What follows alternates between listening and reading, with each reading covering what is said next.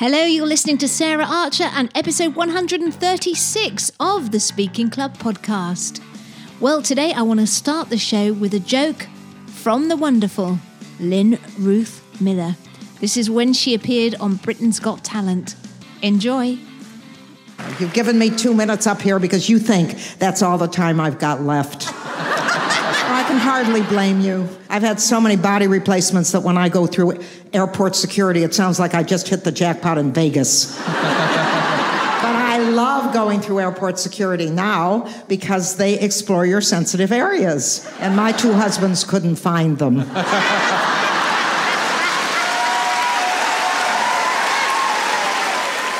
So I was at Ben & Jerry's, and I ordered a hot fudge sundae with extra fudge, extra whipped cream, and extra nuts. And the girl said, "You forgot the cherry." I said, "I lost that years ago. Now I'm into nuts." She said, "If you eat that, it's going to go right to your hips." I said, "They're brand new. They can take it."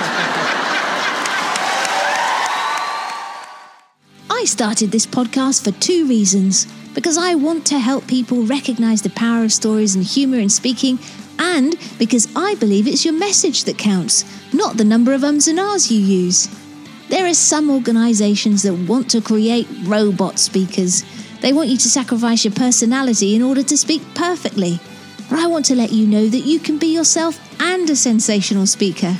So, if you want to be a speaker that connects and engages authentically through stories, a speaker that gives value as well as a great performance, then welcome home. Hey, I hope you're well, and thank you for joining me again on the Speaking Club. Well, my guest today, Lynn Ruth Miller, she is a character, and she's had quite a tumultuous life. As you heard there, she's had 2 husbands. She survived a very challenging childhood, numerous personal disappointments, and many near-death experiences. And now she's 86 and going strong. And over the past 9 decades, she's been a teacher, writer, and TV presenter. But despite 3 degrees, including 1 in journalism from Stanford, she never managed to get her dream job as a journalist. But in the end, she found something better. Today, she's the oldest female comedian on both sides of the Atlantic, and she's still making people laugh all over the place. In this show, Lynn is going to share with you the ups and downs of her journey, how she overcame fear to learn to love herself, and she also gives lots of tips for speaking, humour, and storytelling, including how you should relate to your audience so that your talks have greater impact. She is quite a character, as I've said, and I'm sure you're going to love this show. Before I switch over to the interview, though, I just wanted to let you know about the live online workshop I'm running in just a couple of weeks. I'll be sharing the 3-step formula for selling when you speak. This is for you if you're a heart-centered coach, author, expert, or online entrepreneur, and you're struggling to get the results that you want because your voice and your message are just not connecting with or engaging your audience in the way that you want. Now, I'm going to take you through the ABC of creating powerful, authentic talks that sell without selling on stage or online in webinars and podcasts. And I'll be giving away my heart map blueprint at the workshop too. So if you want to go from struggling to stand out to connecting and converting with confidence, then grab your space at saraharcher.co.uk/masterclass. That's saraharcher.co.uk/masterclass. And there's a link in the show notes too. I look forward to seeing you there. Right then, let's head over to my interview with the wonderful Lynn Ruth Miller. Welcome to the Speaking Club, Lynn Ruth Miller. Hello, and thank you so much for having me, Sarah. This is wonderful. I'm so excited. I'm very chuffed to have you on the show. So, I've told the audience a little bit about you, but first question, prior to starting comedy, you had been speaking throughout your life as a teacher, and you were also a TV presenter. Did that make taking that first comedy class a little bit scary? I was not scared of anything that the rest of well, of course, remember the children in the comedy class are from 18 to 23, but I was not frightened of any of that. I had spoken before large groups. Mm-hmm. I had the 2 TV shows, which were public access. And I used to think nobody ever watched it. And then right before I left Pacifica, some guy came up and said, "Oh, you're the TV lady." Because, of course, I had, every week they saw me twice. And I thought, oh, somebody watched me. But that wasn't what bothered me. What bothered me was I had led a fairly isolated life. And now I was trying to relate to strangers. There's a man that does comedy who has a stroke, and he hasn't done comedy in a while. But he said, the art of comedy is getting the idea that you've got here into a perfect stranger's head. It's one thing to make your mom laugh and your partner laugh. They know you. I mean, I have a friend, Andrea, and we laugh at so much. It really isn't funny, but because we know each other and we know how ridiculous we both are. But to make a stranger laugh. And I was thinking, I don't know this culture. I am 70 years old. I have, at that time, 3 dogs and 3 cats. And I walk them and I interview people for magazines and newspapers. I don't have a friend. Yeah. And by the way, that changed. I have a couple friends and an awful lot of pretty good friends that I can talk to who talk to me. Whereas then I didn't. So that was the scary thing. Do you think that was when you got there? Did you find it was okay? The isolation wasn't an issue? Remember, I interview people. Yeah. So I'm very, I'm quick. You say something and I come up with some crazy remark. So, I mean, the first thing that Curtis said to me is, "I can't teach you anything." And I was not aware that I had said anything funny, but I'm sure I did. I said something like, everybody better speak loud because I can't. I have no idea what I said. I'm sure I said some crazy thing. And it was the way they adopted me. I've never really thought about this, but I have to say they accepted me immediately. We went out for coffee. I had never gone to a restaurant. Never. Because I was still fighting the eating disorder. I had it under control in that I wasn't starving and stuffing myself, but I still had a huge issue with food. Right. And so I was really afraid to go out where I couldn't control how it was cooked and the size of the portion. And then they said, "Let's go out for coffee." And my first thought was, well, I've had my coffee. And then I thought, you could have a second cup of coffee. It's not going to kill you. And that was what happened. And that's how we started. And it was when I was 72 that I started drinking. Oh, my word. And I thought, ooh, this stuff is good. I never drank anything after college because I had the eating disorder, and an eating disorder is control. Yeah. And I didn't want to be out of control. Although I certainly was when he proposed and I said yes. But the point was, I didn't think so. But we've been talking before this. I'm a fool for any kind of love. Yes, I love you. All right. Oh, you're brilliant. So let's just backtrack a little bit. So can you share how and why you got started doing stand-up at 70? I have always wanted to get a job in a newspaper. I never got a job in a newspaper. They let me do freelance writing. And I graduated from Stanford with my journalist degree when I was 31. And I never stopped trying to get this. So I'm now 70, and I'm promoting my novel and my 2 short story books. And after this, nobody ever bought them on these things. I would go to all these Jewish organizations. They never bought them. But then at the end, they never bought a book. I would tell them the kind of jokes that in my day you used to talk after when you met people, when you used to tell these jokes. And I really know a lot of them, and I can, and they're all in here.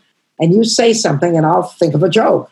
And so I was telling them jokes. So they would invite me back, and I would say to do more reading. And they would say, no, we want more jokes. So I was running out of jokes. At that time, you could surf the net. And I saw this thing that said San Francisco Comedy College. Now, you have to understand, I haven't had a television set since 1980. So I didn't know that stand-up comedy was a career. No idea. It made perfect sense, this thing. He was going to prepare them for this career. But I thought, you can't teach someone to be funny. And if I write a story about that, I might get in. Well, I figured first the San Francisco Chronicle, but then the New York Times will pick it up. They have to. What a great thing. This man is exploiting young people. I'm going to get him. And I walked in there and had the best time of my life. And these comedy clubs were in, they were in the Tenderloin. Do you know anything about the Tenderloin in San Francisco? No. Well, you don't want to. It's the most dangerous area of the city. I've had so many things happen previous in my life that I'm not afraid of things. I'm not sure how much of it, I don't remember how much I stuck in the book, but I've been told that I was going to die a couple times by people that actually knew what they were talking about. And then I was alone in all kinds of places where if I didn't go out at night alone, I wouldn't go out. I wouldn't be able to get to where I was supposed to go. So I am not afraid of things like somebody hitting me on the head or not being able to see. I would go out. Remember, San Francisco had terrible fog. And I would drive on it. I would go there. People would stay home. They wouldn't drive it. Not me. I can do it. I can do it. And I just parked the car and got out and went. You know. Gosh. Nobody's going to bother a little old lady. Really, no one is. Of course, I didn't consider myself a little old lady, but that's what I am. And nobody did. So that's what happened. And it opened up a world that I could cope with. Mm. It was not demanding that much of me. Mm. I can be funny. That is not what I can't be, is truly serious, where you're really talking about serious stuff, because I'm not used to relating to people. But I can be that surface quipping. Yeah. What happened is then they started telling me their problems. So I started listening. I'm a different person. Just a totally different person than before I went to that comedy class. Well, that's brilliant. Well, that's what I was going to ask you. I guess this is more about the actual first gig, if you like. But obviously, comedy we've talked before. Comedy has transformed your life, and it's in your book. But how did you feel before and after that first comedy gig? That proper stand-up gig. Well, first of all, I was a nervous wreck. I was shaking like crazy. But I think I've got it in the book, and the people think it's a joke, but it isn't true. But it isn't a joke. It's really true. They're all talking about how great I am. I hadn't heard anything like that for 70 years. Nothing. My husband never told me I was any good. I've never, and the other husband, well, that was a disaster. But I never had anyone say to me, "Oh my God, you're wonderful." And at Cobb's Comedy Club, I had a couple hundred people come up and say, "Oh my God, you're wonderful." And it was mainly because the others were that bad. Nobody. So basically, in your book, Getting the Last Laugh, you say, isn't it amazing how popular you become if you can tell a good joke? And that's exactly what I'm telling you. I couldn't believe it. Did you feel invisible before? I was invisible. What do you mean feel? I was. Nobody knew my name. I was the dog lady. I lived in that place for 30 years and nobody knew who I was. They knew my dogs. Nobody knew who I was. And I was on television. I used to think, well, just turn on your television so I'm there. And the people I interviewed knew who I was, but not anybody you'd call later and invite for dinner. Mm. They knew who I was. There was a guy named Jay Manley who directed stuff at Foothill, and he still writes me because, do you know, Madame Arcadi, it's a play by Noel Coward. And yes, Blithe Spirit. That's right, Blithe Spirit. And I want to be Madame Arcadi. And he and I have been saying, we'll find a vehicle, we'll find one, because I want to bicycle across the stage. I can do that. Of course, now I need a 3-wheel bicycle. But they knew me, and they knew me to joke with me, because, of course, but nobody ever invited me over to their house for dinner or anything like that. I had a Spanish friend who did, and then she did, and she said, my husband can't stand you. Yeah, I could only have you for lunch. And I thought, well, gee, And then and that was before, and I thought, well, I don't like him either. And now,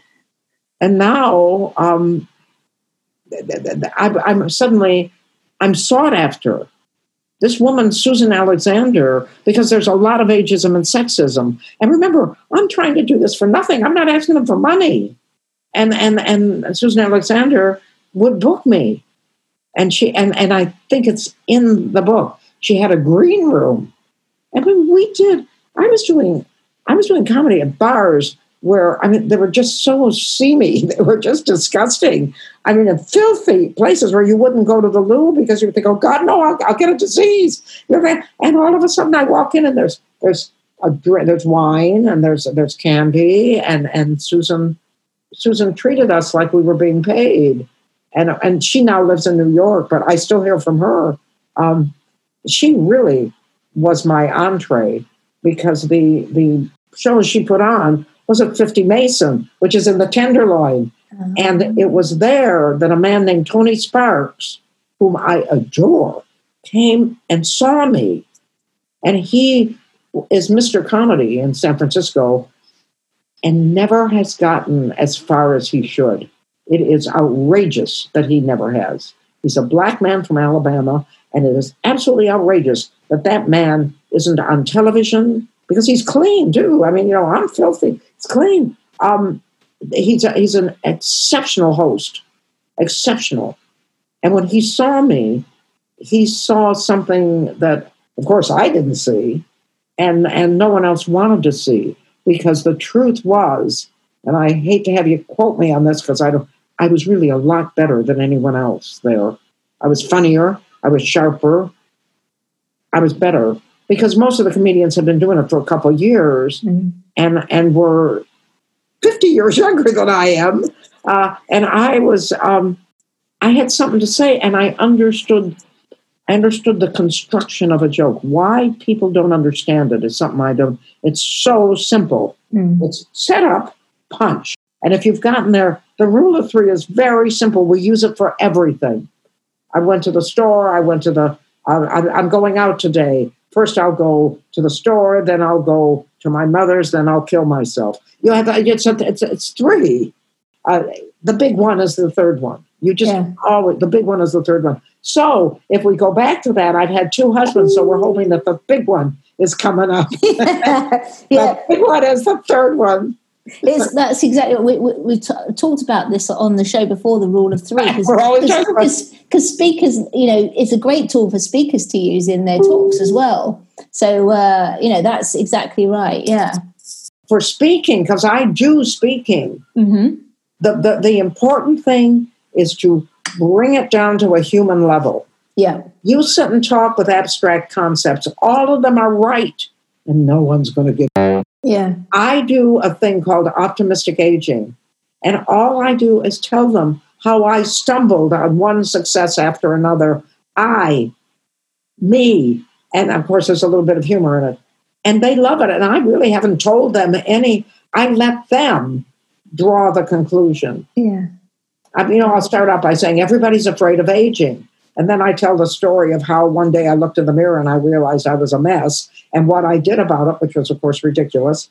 And I have just told them, you don't need to be afraid of aging. But instead of saying you don't need to be afraid of aging, I told them why I'm not. Yeah. I showed them. Yeah. That's what I do with speaking. And with speaking, you summarize. You start out by telling them what you're going to say. And of course, this is very difficult for me because you've been in conversation with me. I go all over the map. What you're going to say, and you end up saying, there, I said it. Yeah. That wonderful song by Vaughan Monroe, there, I said it again. Yeah, that's speaking. Yeah. And I've been doing that since I've been lecturing. Yeah. Yeah, I think you're absolutely right.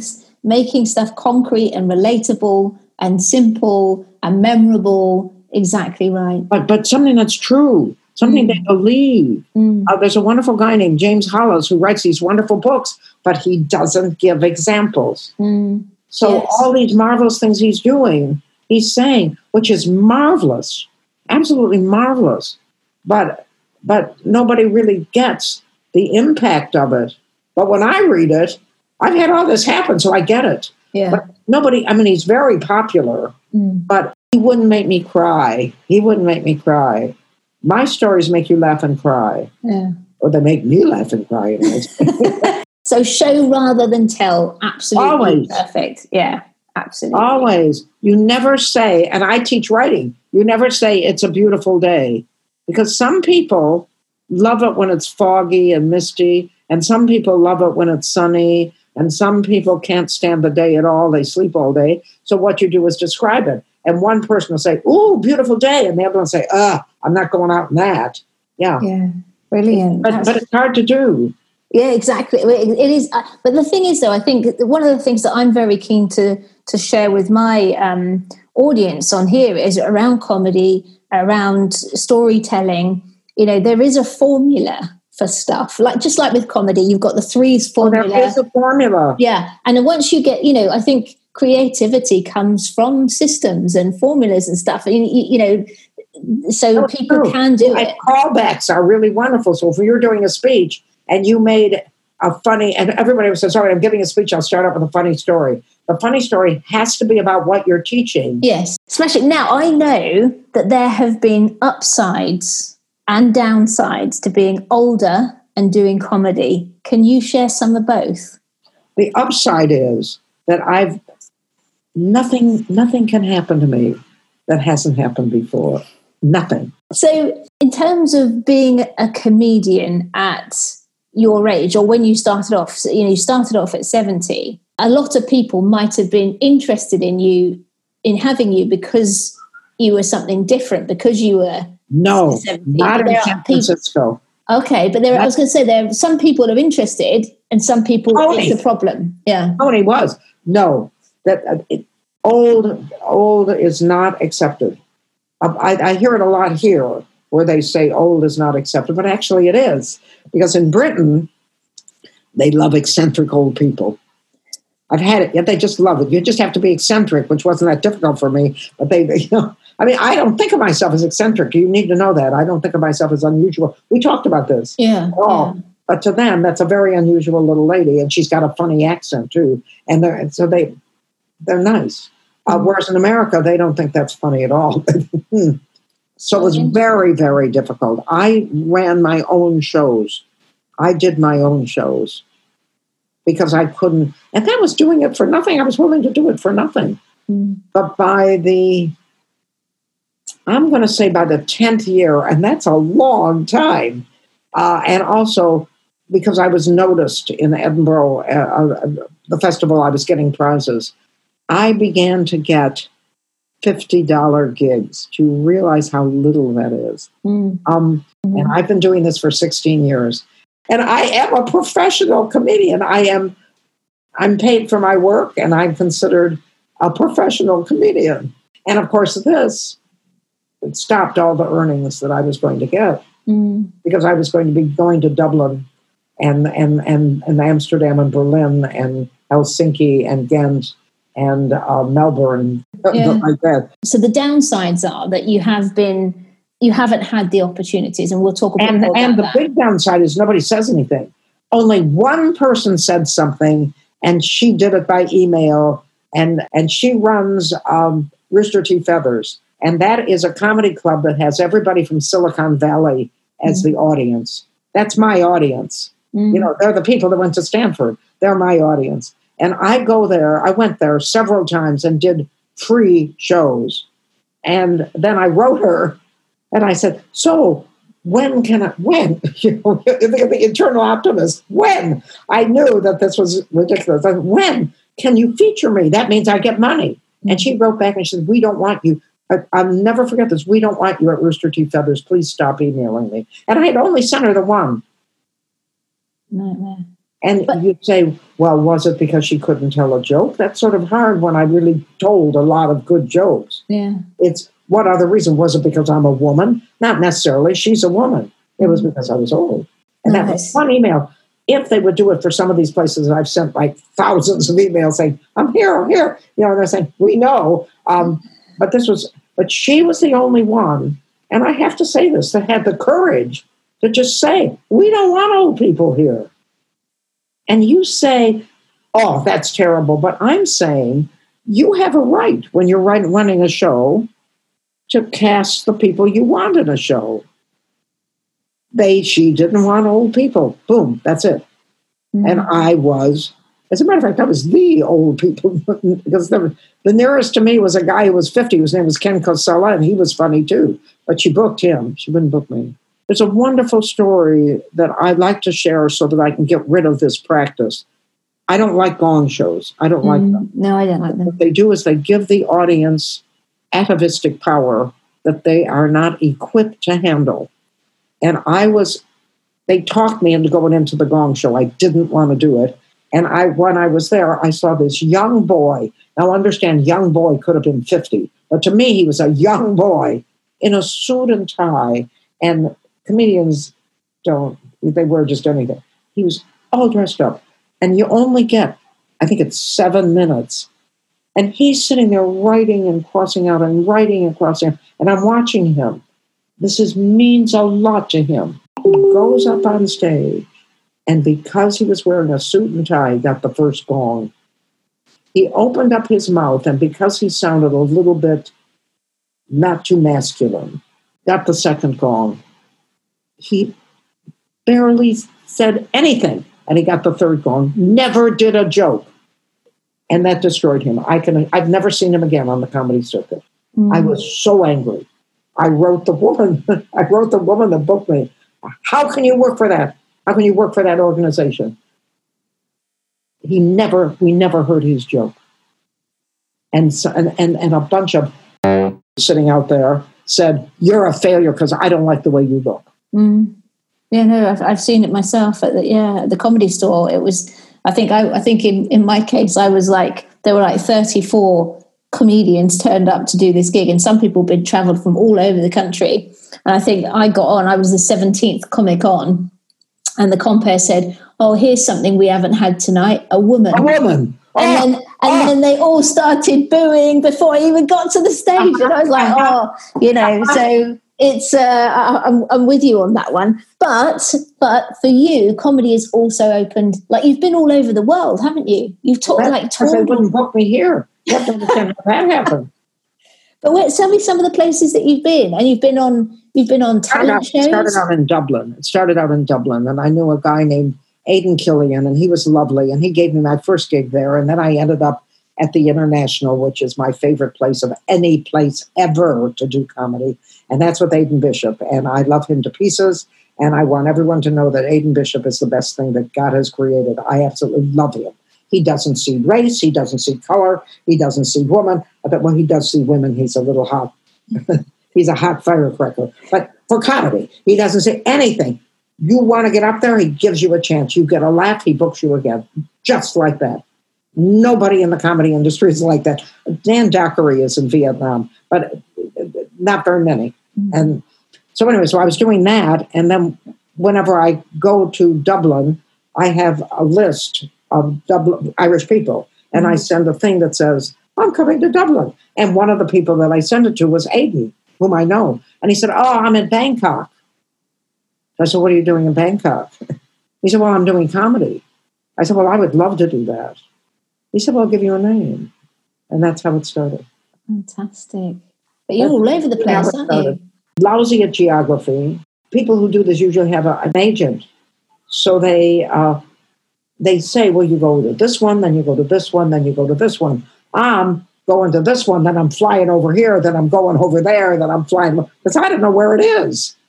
All over the place. I ended up in China. I was in Beijing, Shanghai. Yeah. Wow. Yeah. And in overseas comedy, it isn't easy to get someone who'll pay their way to Vietnam for 50 pounds. Which is, I'm lucky if I get that much. You get a hotel. Gosh. But I'm willing to do it. I have a pension. I don't make money on any of these.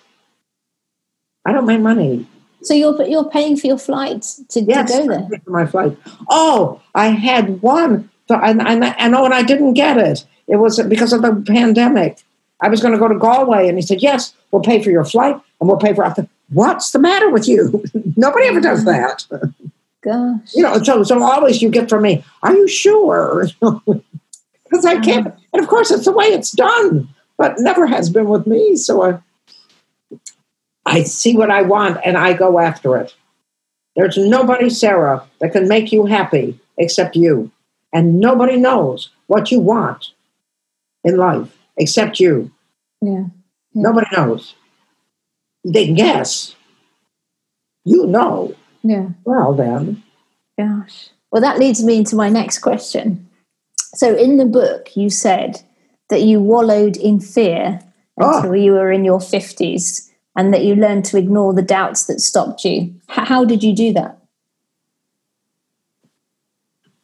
I believe that when I was in my 50s, I managed to buy a house. And I believe that story is in there. It was a miracle. Believe me, it was a miracle. I've always lived below the poverty level, managed to buy a house. And once I got into that house, I was always haunted, wherever I lived, by the fear that they would throw me out. And they did. And it wasn't because I did anything. It was because my brother's coming from Mexico. I've got to hide. I'm raising the rent. And when they double the rent, I can't pay it. It isn't there. And so that always just terrified me. And I had it happen so many times. And then in Redwood City, when the guy's brother was coming from Mexico, he hired someone to beat me up, to get me out of the house. What? Yeah. He did a good job of beating me up. I was a mess. But I didn't get out of the house, though. I was there another, I think, 6 months, 8 months. Because I had to find a place to live, and I couldn't find it. But that's it. Yeah, I didn't. Beat me to a pulp. I was, yeah. So I was always afraid.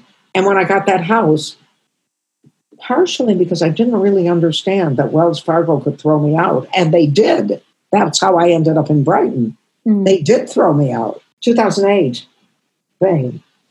They tripled my mortgage. They tripled my mortgage. I couldn't pay it. But up until that time, I didn't get in my head that that bank had the power to throw me out. So I thought nobody can throw me out of my house. And I will never forget sitting in that house, and always I could be so easily intimidated because I had a mother that screamed at me, and I always was so easily intimidated. And this woman came in, and she was angry at me about something and started screaming. And I can remember where I was sitting, where she was standing. And I said to her, "This is my house. You don't talk to me this way." And I reached for the phone, which in those days was attached to the wall, to call the police. And she left. I thought, "Oh, I did it." I was like that. I still am to this day, but I never was before. You raise your voice to me, I'm done. I'm gone. So having that house kind of gave you the security and stability. It changed everything. The house and then comedy. The house was the step in finding myself. Comedy was the step in allowing myself to enjoy life. Cool. I hadn't really thought about that, but that was what it was.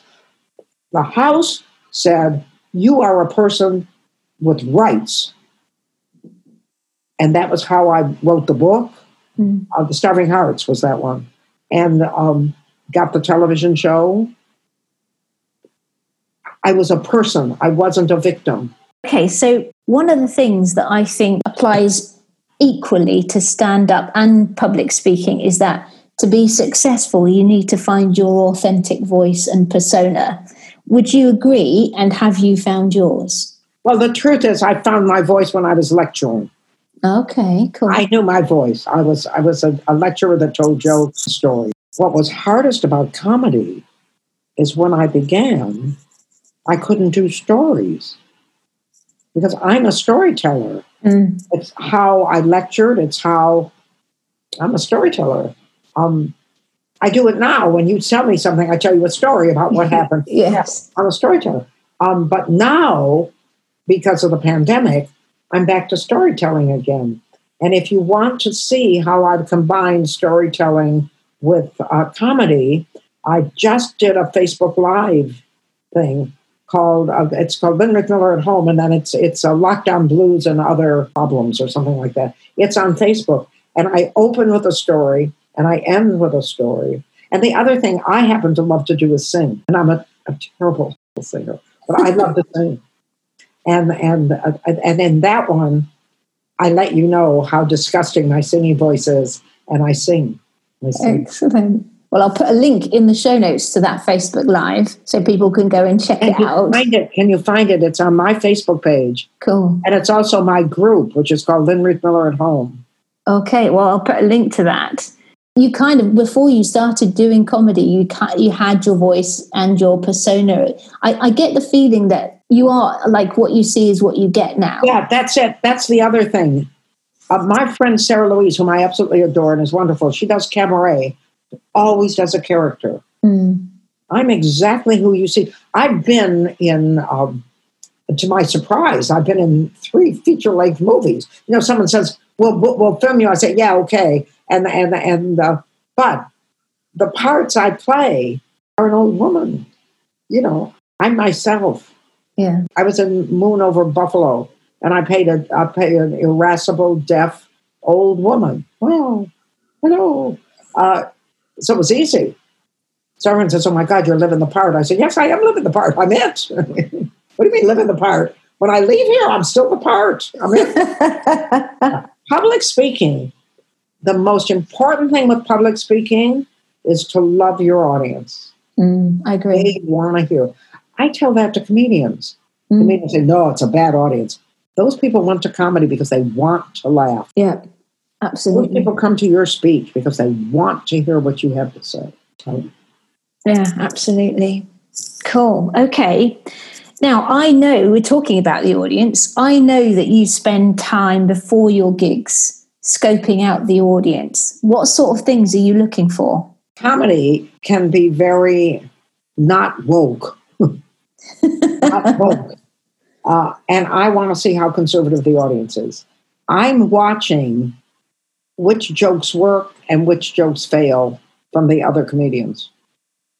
And if every one of their risque or marginally incorrect, politically incorrect jokes fail, I then try to keep that out of my set. I watch. I owe the audience. And by the way, that's for public speaking too. When people come to hear you, they've given money and time or just time. Time is money. Yes. You owe them. Yeah, I agree. Whenever anyone gets off the stage, it's bad audience, you think, no, bad set, bad audience. And with comedy, you're one up because they came there to laugh. We want to laugh. Okay.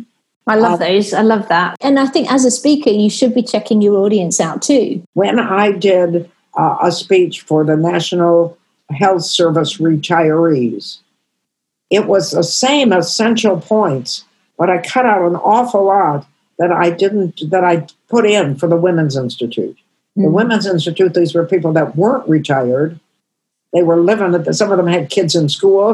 They get in something they can relate to, not just the proper cup to put your teeth in when you go to bed at night. Try to give them something they can relate to, too. And scope the audience. It's important, I think. I think you're absolutely right with all of that stuff. Now, I know, and you've mentioned this, and we've also heard evidence of it, that you're a brilliant storyteller. In fact, you've had award-winning storytelling shows. And again, one of the big things that we talk about on this show is stories, because I believe they're the secret weapon of speaking. And I'm hoping, we've already maybe shared a few tips, but if you could share a few tips to help people with their storytelling in speaking. When you tell a story, I love that. Can you share a few tips? 3 hours later. All right, I think. Let's say 3. I think just a tip. My stories are true. And my stories, unlike my comedy, which I'm not happy about in my comedy, do not victimize anyone.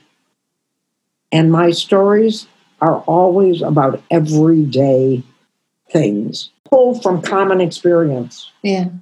I do a thing about the tooth fairy, and I was doing it to a group of families. So I turned to this little boy, and I said, so the tooth fairy says, what do you do when you lose a tooth? And he said, I go to the dentist. Jesus, this isn't going to work. Because I wanted to tell about the tooth fairy, that you put the tooth under the pillow. And you make your stories real. But don't make the mistake of veering from the point you want to make. Make sure the story makes the point. Yes, absolutely. Brilliant. Thank you.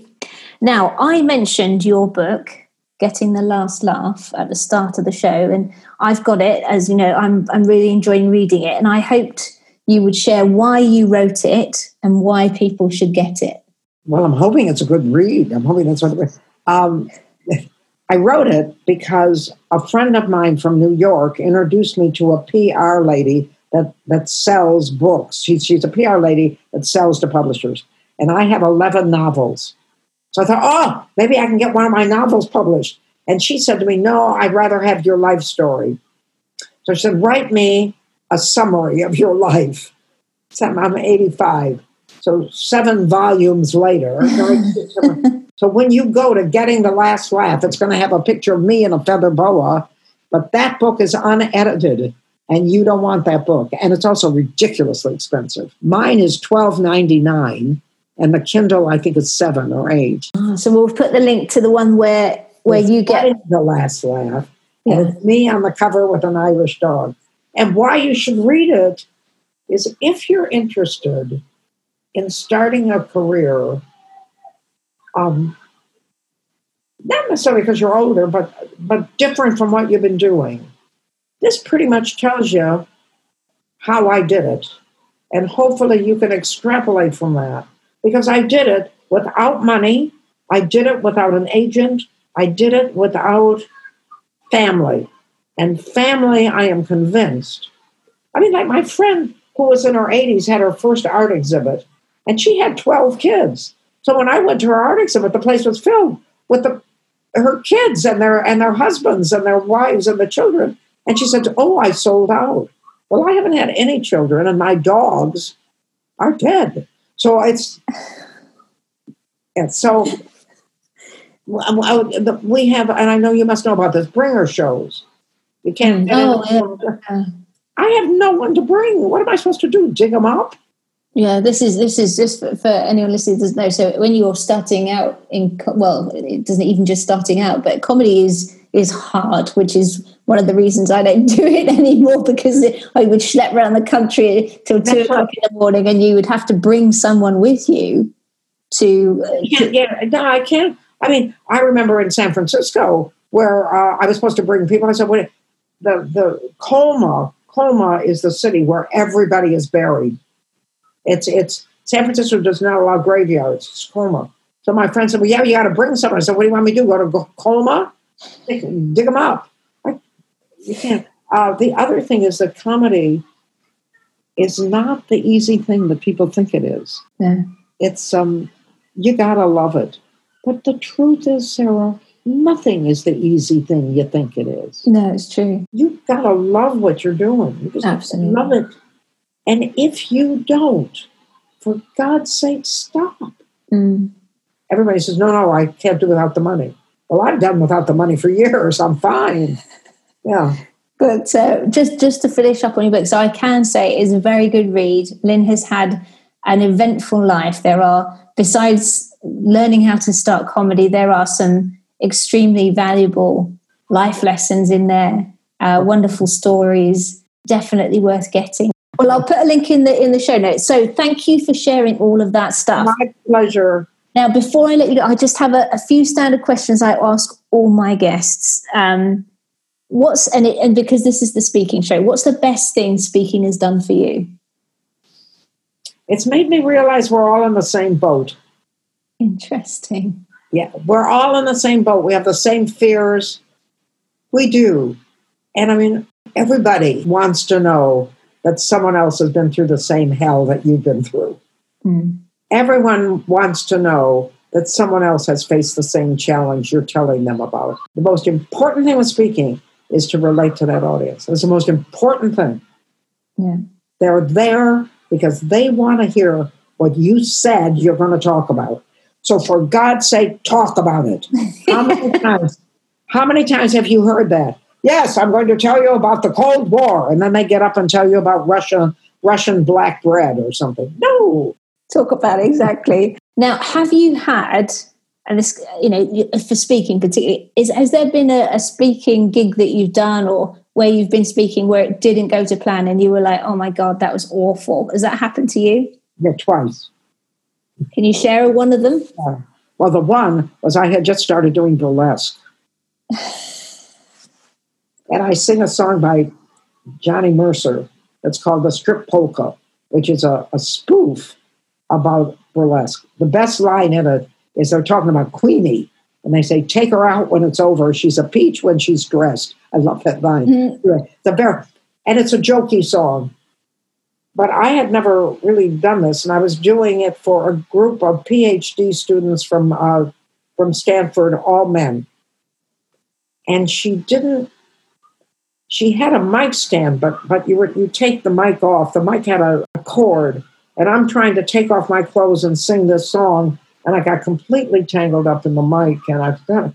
And nobody, I felt like I was being trussed for slaughter or something, that the next thing they're going to do is say, all right, there's the abattoir over there. And nobody laughed. As a matter of fact, nobody paid any attention to me at all. I was just up there. They were eating and talking, and I was just up there throwing this microphone around trying to get out of my bathrobe. It was just a mess. And the other one was at Bella Ricky in Essex, right, in a golf club. And I was supposed to do 50 minutes. And I don't believe there was a sound except my voice for 50 minutes. And afterwards, this woman came up to me and she said, you were wonderful. I said, well, I wish you would have awakened the people at your table. Oh, dear, thank you for sharing those. Right. Afterwards you say, yeah, I'm quitting this. I'm never doing this again. Oh, yeah. you carry on. Okay, what's the one book you've read that's had most impact on your life and why? It's hard to say why, but it's Cry the Beloved Country by Alan Paton. Okay. And it's about, I want to say tolerance, but that's not the word. It's about humanity. It's about apartheid in South Africa and the horrible things that happen. I've read it for the blind. I've read it. I can't read it without crying. Yeah, I really believe the profound influence it had is it made me realize we're all human. We're all human, all of us. What is it Shylock says, when you cut me, do I not bleed? Which, of course, was his downfall. But yeah, yeah. Oh, it's so beautiful. And it's written by Alan Paton, who was the head of the juvenile court system in South Africa. That and you're asking for books, I'm giving you 30. How Green Was My Valley. Okay. In How Green Was My Valley, that's Welsh. The father takes his son and they hear screaming in the barn. They look through the window and this woman is giving birth alone by herself. And he says, I'm going to cry when I say it. He says to his son, you see that? She's in the barn on the floor. He says, you see that? He said to his son, he said, we all can't do it. We all came into this world the same way. I shall put links to those. Lynn's crying. You can't see her. I can. She's gone quiet. Yeah. That's brilliant. We all came into this world the same way. Okay. Last couple of questions. What's the best piece of business advice you've had and why? Oh, God, I'm so bad at business. The bottom line is not the profit. The bottom line is what it's done for you and your audience, what it's done for you as a human being. That's the bottom line. Okay, cool. I like that. And then if you could have one mentor, and they can be alive or dead, fictional or non-fictional, who would you choose and why? Eleanor Roosevelt. Ah. Eleanor Roosevelt was homely, was married to a man who was cheating on her, who was an invalid, who was deified when she knew he wasn't. And she was an inspiration for a country at war. I believe the name of her column was My Day. And she never let any of these things that we would think would defeat her touch her optimism and her belief in humanity. I can get that's a very strong theme coming through the interview, and it's a good message for people to take away. Whatever we are, we have a right to be that. We have a right. And I love the English term. You have a life, get on with it. Cool. Well, listen, Lynn, thank you so much for your time and for your wisdom. Really appreciate it. And where can people find out more about you and the comedy that you're doing? Where's a good place for them to go? LynnRuthMiller.com. Okay. My website. Somebody hijacked LynnRuthMiller.net, and it's all about me, but it isn't what I'm doing. I don't know who it is. I keep writing him, but he doesn't answer. LynnRuthMiller.com. I have a Facebook Live group I'd love you to join. It's called Lynn Ruth Miller at Home. And you'll get my next show, which I think will be in 2 weeks. God, I'm all over the internet. All over the internet. I have a channel, a YouTube channel, like that. But they're not that funny, but it's a YouTube channel, and it's Lynn Ruth Miller. I don't know how you find it. It takes me forever to find it. I will put a link in. We'll give a link to anyone listening in the show notes so that they can find your website and your YouTube channel and your Facebook group. We'll make sure. And are you on Twitter or Instagram at all? Of course. I got all of it. Yeah, I just did my Instagram thing for today. You're wonderful, Lynn. Don't ever forget Thank you it. so much. I don't feel it. I don't feel it at all. I feel like, but I am happy. I think that's terribly important. I am happy. Okay. I finished the Telegraph crossword puzzle. I'm happy. Listen, you take care, and thank you so much again. Thank you. Please keep in touch. Well, there you go. I hope you liked that. I did. Lynn is such, she's a joy. And she's absolutely been through the mill in her life and still smiling. And that's brilliant. I've had the absolute pleasure of interviewing Lynn twice now. And if you want to hear more of her life story and how she overcame her struggles, then she'll be coming up as a guest on my Hot Flush Rebels podcast on Apple Podcast or over at hotflushrebels.com. Go and join her Facebook group for more jokes and Lynn's take on the world. And I'm sure she'd love it if you'd say hi. Thank you so much for joining me again. If you enjoy the show, please do take a couple of minutes to leave the Speaking Club a rating and review on Apple Podcast or wherever you're listening, and subscribe if you're not already. And that's it, really. All that's left for me to say is have a wonderful week. And don't forget to go out and grab your life by the nuts and get cracking. Bye-bye. If you're listening to this show because you want to grow your audience and business through speaking, then you made the right choice, because this podcast is the vehicle that can help you get there. But I wanted to tell you about something that will get you there even faster. Something that incorporates all the hacks, tools and tips I've picked up from my years in comedy, theatre, marketing and coaching. And that's my live workshop on the 3-step formula for selling when you speak. How to go from struggling to stand out and engage to connecting and converting with authenticity and confidence. This is for you if you're a heart-centered author, coach, consultant, or online entrepreneur, and you feel like you're not able to have the impact and results you want because your voice and message are not reaching or engaging your audience. This free workshop takes you through the ABC of creating powerful, authentic talks that sell without selling. It will help you increase your audience engagement on your webinars, podcasts, workshops, videos, and of course on stage, so that you get more sales, subscribers, followers, and speaking opportunities. And it's completely free. But places are limited. If you want to secure yours, then just go to saraharcher.co.uk/masterclass to pick the time and date that work for you.